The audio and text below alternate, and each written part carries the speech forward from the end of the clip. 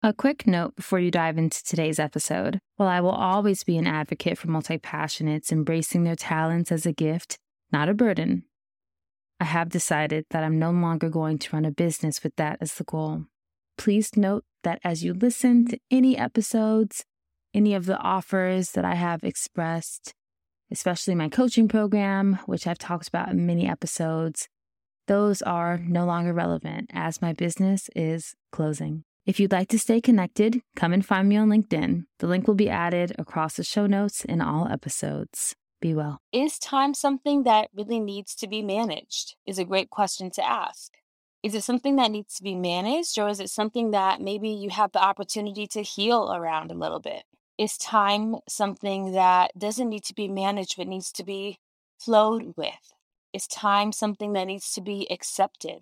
Is it something that needs to be managed at all? So this is a more holistic approach. Welcome to the Multi-Passionate Mastery Podcast, the podcast where creatives come to embrace their talents as a gift, not a burden. I'm your host, Deanna Joy. Together we'll explore how to finally make friends with focus, ditching overwhelm and idea fatigue once and for all, and how to be unapologetic about who you are as a multi-passionate.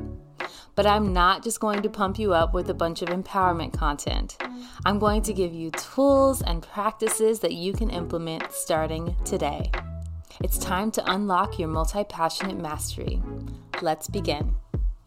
This episode is brought to you by Thrive Guide, my free 10-part digital magazine delivered straight to your inbox every month. Inside of each beautifully designed issue, you'll find articles, interactive worksheets, inspiring case studies, and so much more, all with the goal of helping you thrive as a multi-passionate creative. Click the link down in our show notes to subscribe and get your first issue of Thrive Guide today. Welcome back to the show.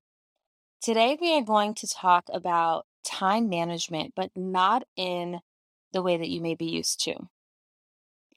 If you have many passions, many talents, many interests, and a lot that you want to share with the world as a multi-passionate person, how can you do that with the amount of time that you have?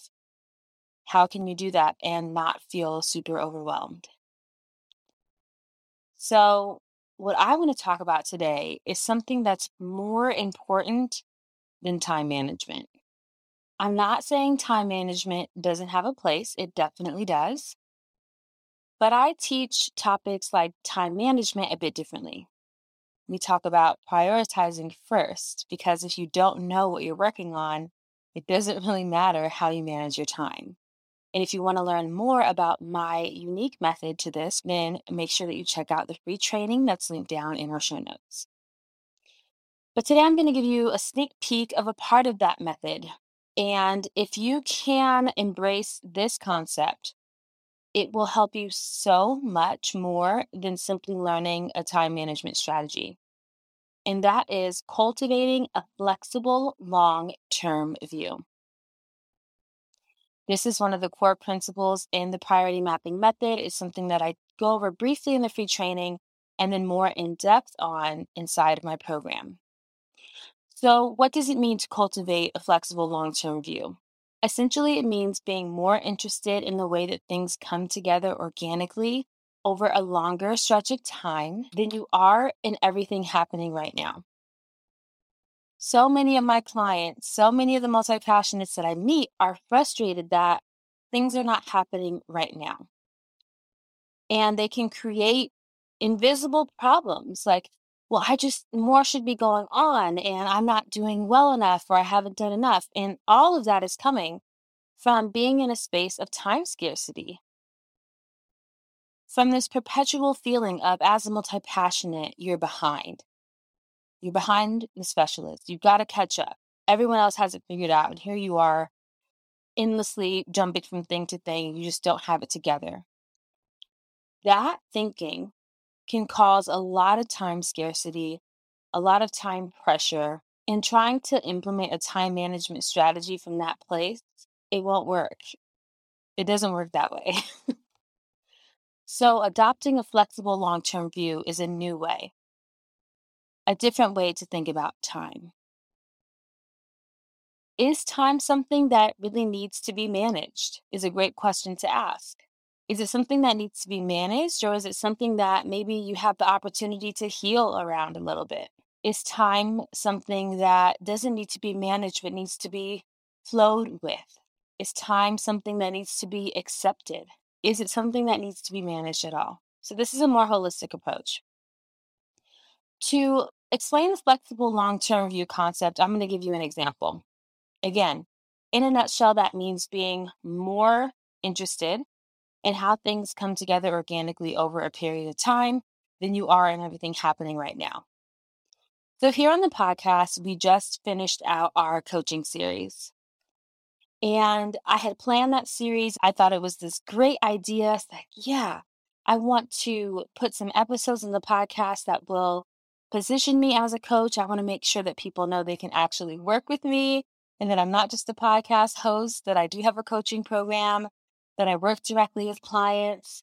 I want to position myself as a coach, and I want to provide some conversation around what it looks like to work with a coach when you're a multi-passionate person, because there's not a lot of information out there that's specific to that.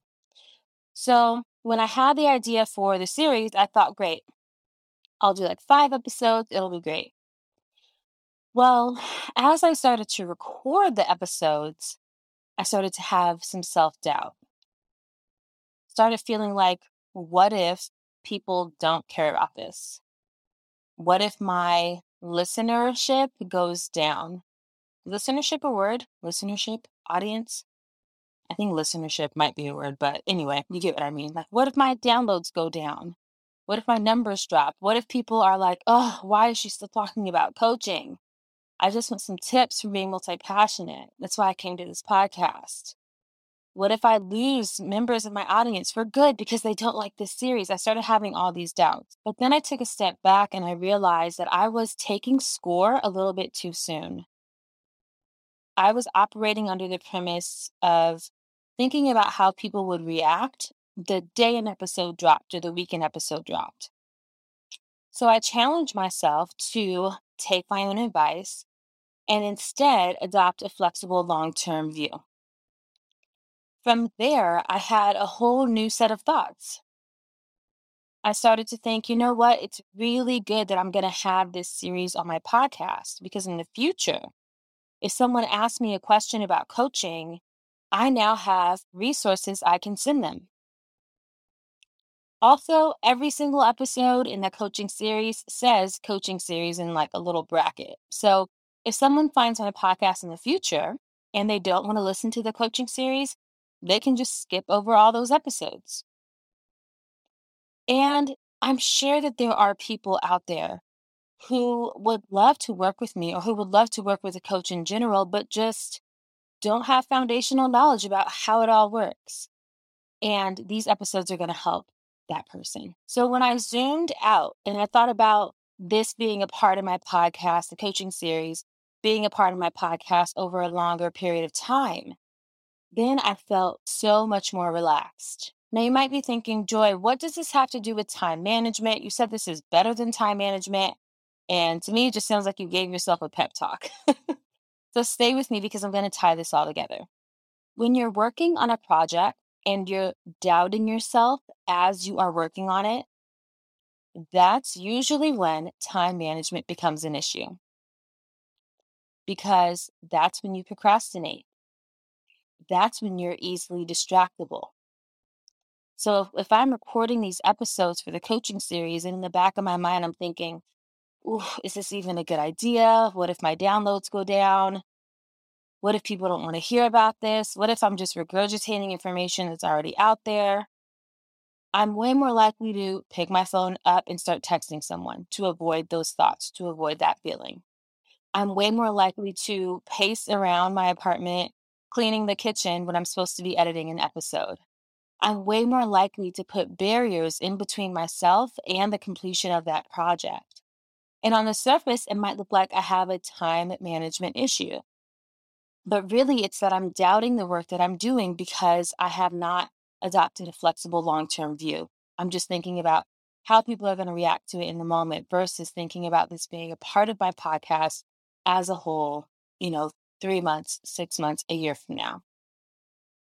So Upon adopting that flexible long-term view, zooming out, not requiring myself to have all the answers right now, not requiring it to all feel perfect right now, but instead zooming out and becoming more curious about how it could come together over a longer period of time, that allowed me to double down on, yeah, you know what? I'm feeling really good about this coaching series.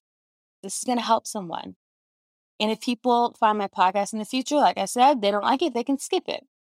And if I don't like doing this whole mini series thing, I don't ever have to do another one again, but it's worth it to try. When I'm sitting to work on the podcast episodes from that frame of mind, I'm much more focused. I'm much more intentional. I can put my phone in a different room. I can say to myself, I'll do the dishes after I finish this. And all of a sudden, my time management problem that maybe I thought I had is gone. Why? Because I'm not second guessing myself in the moment. Why am I not second guessing myself in the moment? Because I don't require myself to have it all figured out right now. I have adopted a flexible long-term view that allows me to be more interested in how things come together organically over a longer stretch of time. That eliminates time scarcity. That takes so much pressure off of me as a creative person.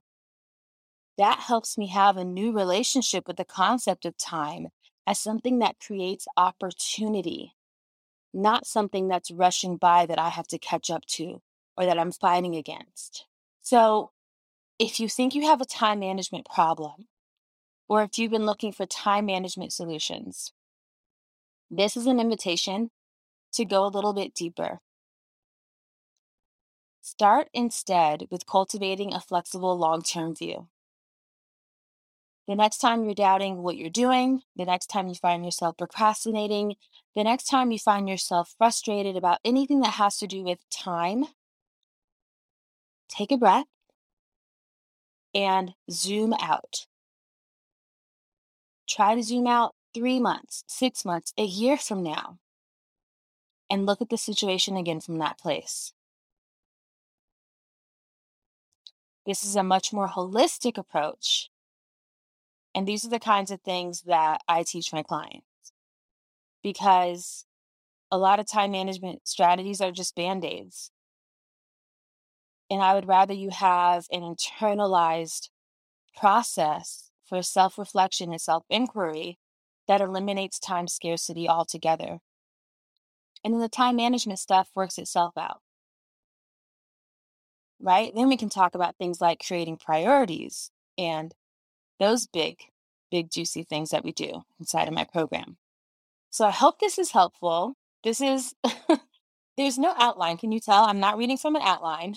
I am just talking to you today. This is on my heart to share.